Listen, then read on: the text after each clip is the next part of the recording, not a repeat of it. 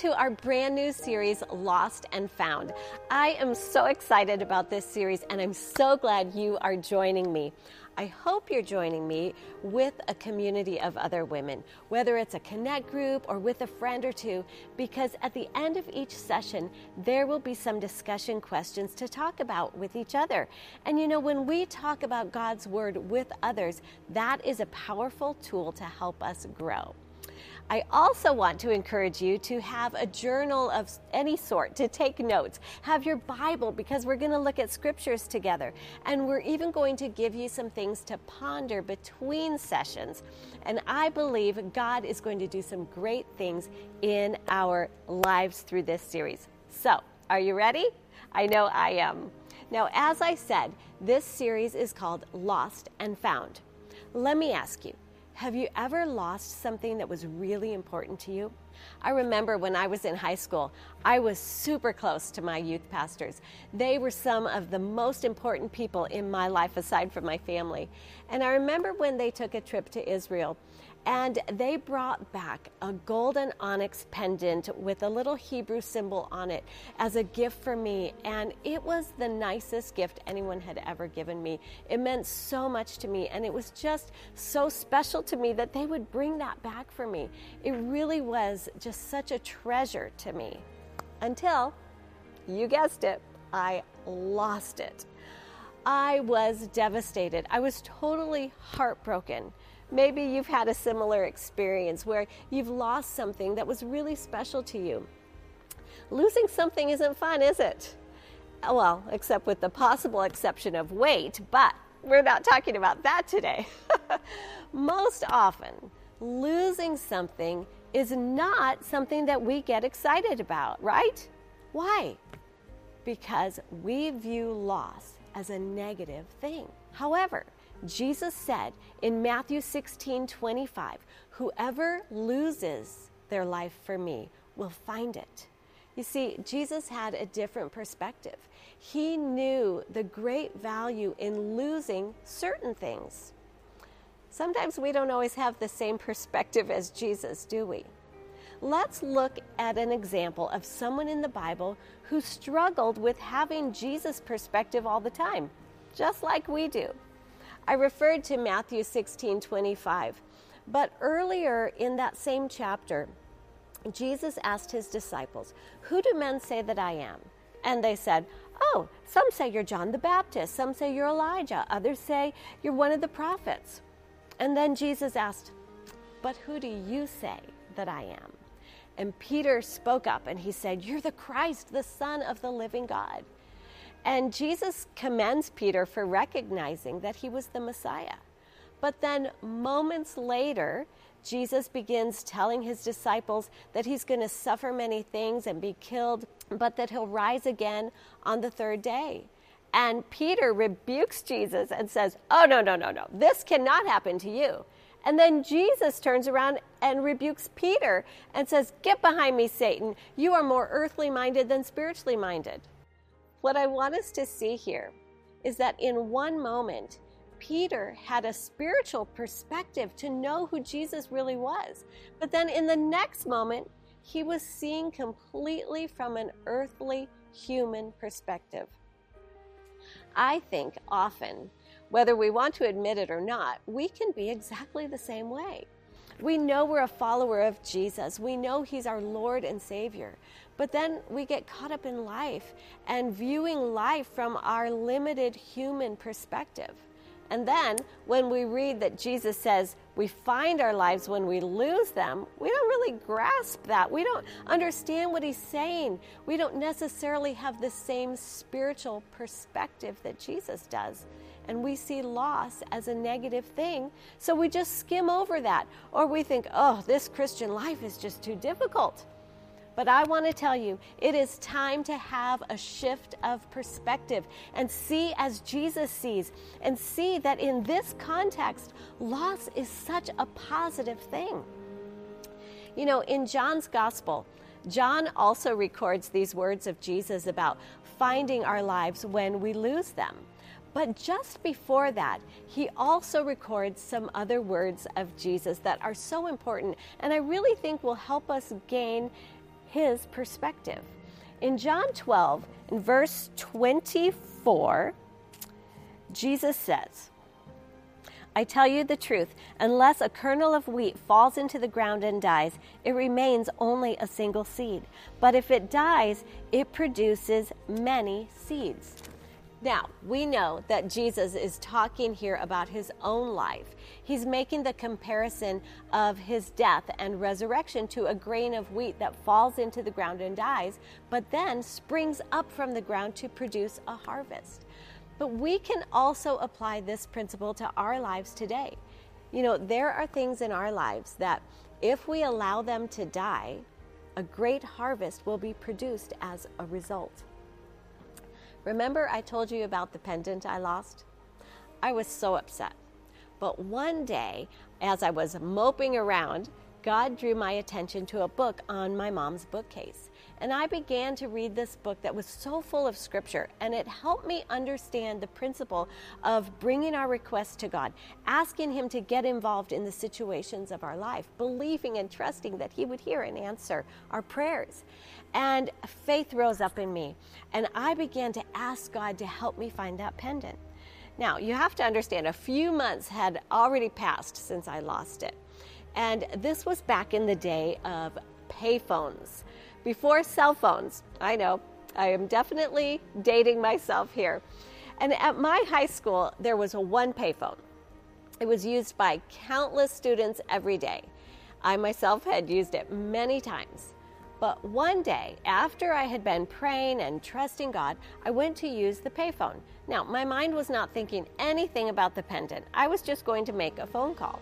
And when I finished the call, I hung up the phone, I pushed open the coin return, just like everyone did after they made their call, you know, just to check and see if there's any change in that coin return. But on this day, what I pulled out of that coin return was my pendant. This pendant I'm wearing right now. How did it get in the coin return of that payphone? I will never know. I mean, it's not like it could have fallen off of me and fallen into the coin return. You have to push the coin return open. I have no idea how it could have happened. Only God could have orchestrated that. But what I do know is that a harvest of faith and complete confidence that God hears and answers prayer was produced in my life. A deeper awareness of God's love for me was produced in my life.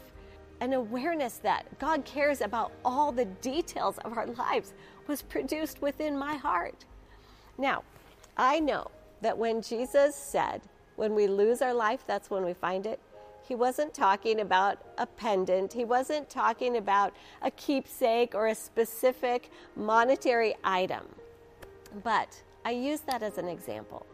How much more when we willingly let areas of our life, pieces of our sinful fleshly nature that we all have, when we allow those things to become lost, surrendered to God and really put to death, how much more will he produce a harvest in our lives?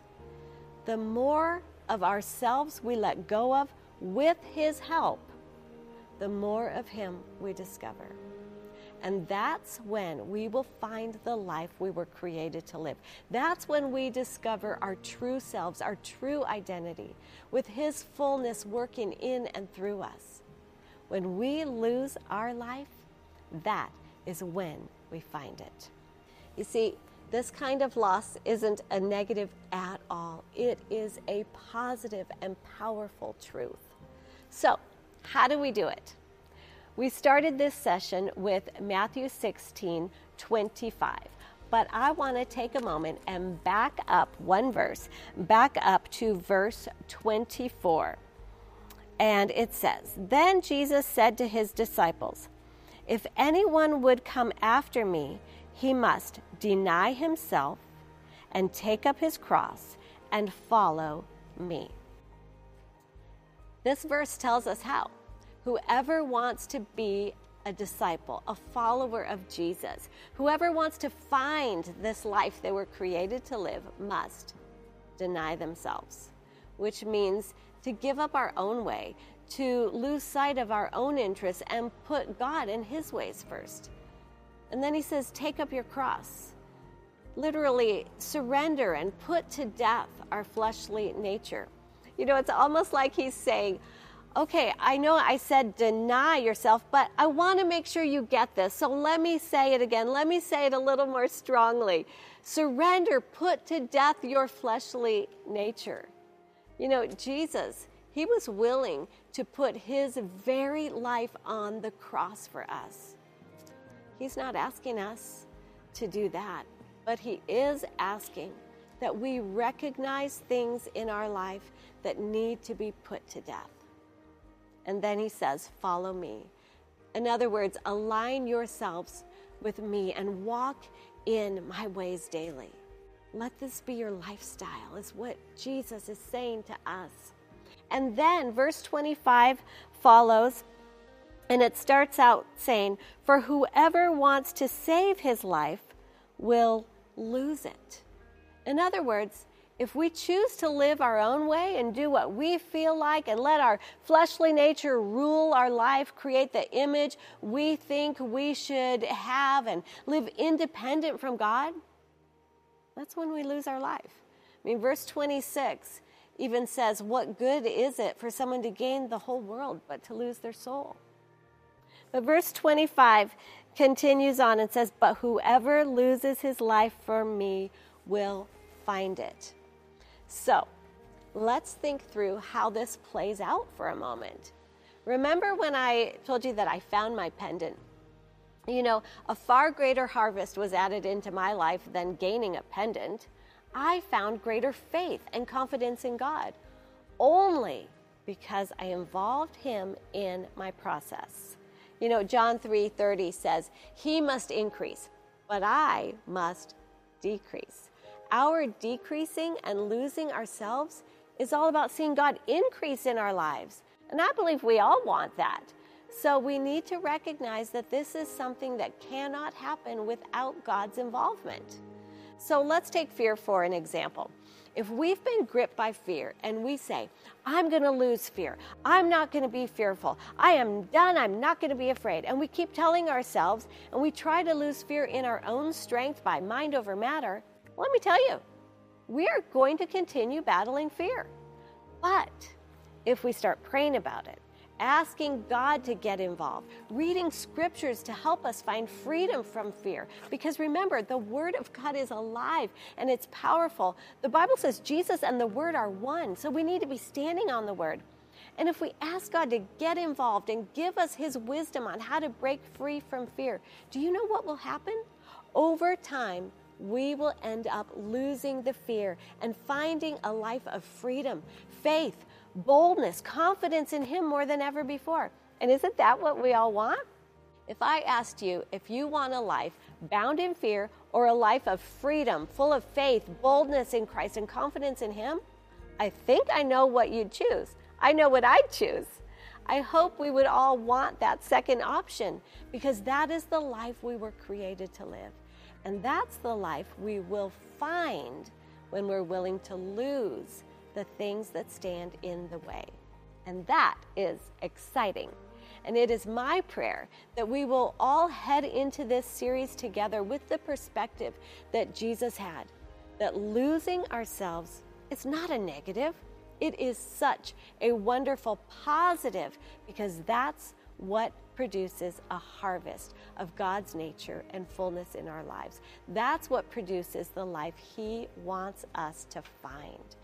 I have a great expectancy of what God is going to do in our lives through this series. And I want to encourage you to have a heart that's open and willing to let him work. In our next session, we are going to learn some vital keys to losing ourselves so that we can find more of God. And in the coming weeks, we're going to recognize some specific things that need to decrease and actually die in our lives. And I believe that we are going to see God greatly increase in our lives. I want to pray for you before we conclude today. Father, right now, I just pray for every woman watching this session. God, I pray that we would have an excitement stirring in our hearts by your Spirit, an excitement about finding the life you created us to live, about seeing you increase in our lives. And Father, I pray that through this series, your Holy Spirit will just show us areas where we need to decrease. But God, I thank you that you don't expect us to do that on our own, that you help us every step of the way. God, I pray that we would have your perspective, that we wouldn't see losing ourselves as some horribly difficult, painful thing, but God, that we would see as you see, we'd see it as an amazing opportunity to have you increase in our lives. Help us every step of the way in that process so that we can truly find the life you created us to live. In Jesus' name, amen. Oh, I cannot wait to share this journey with you. I'm going to be praying for you all throughout this series. Now, stay tuned for some discussion questions.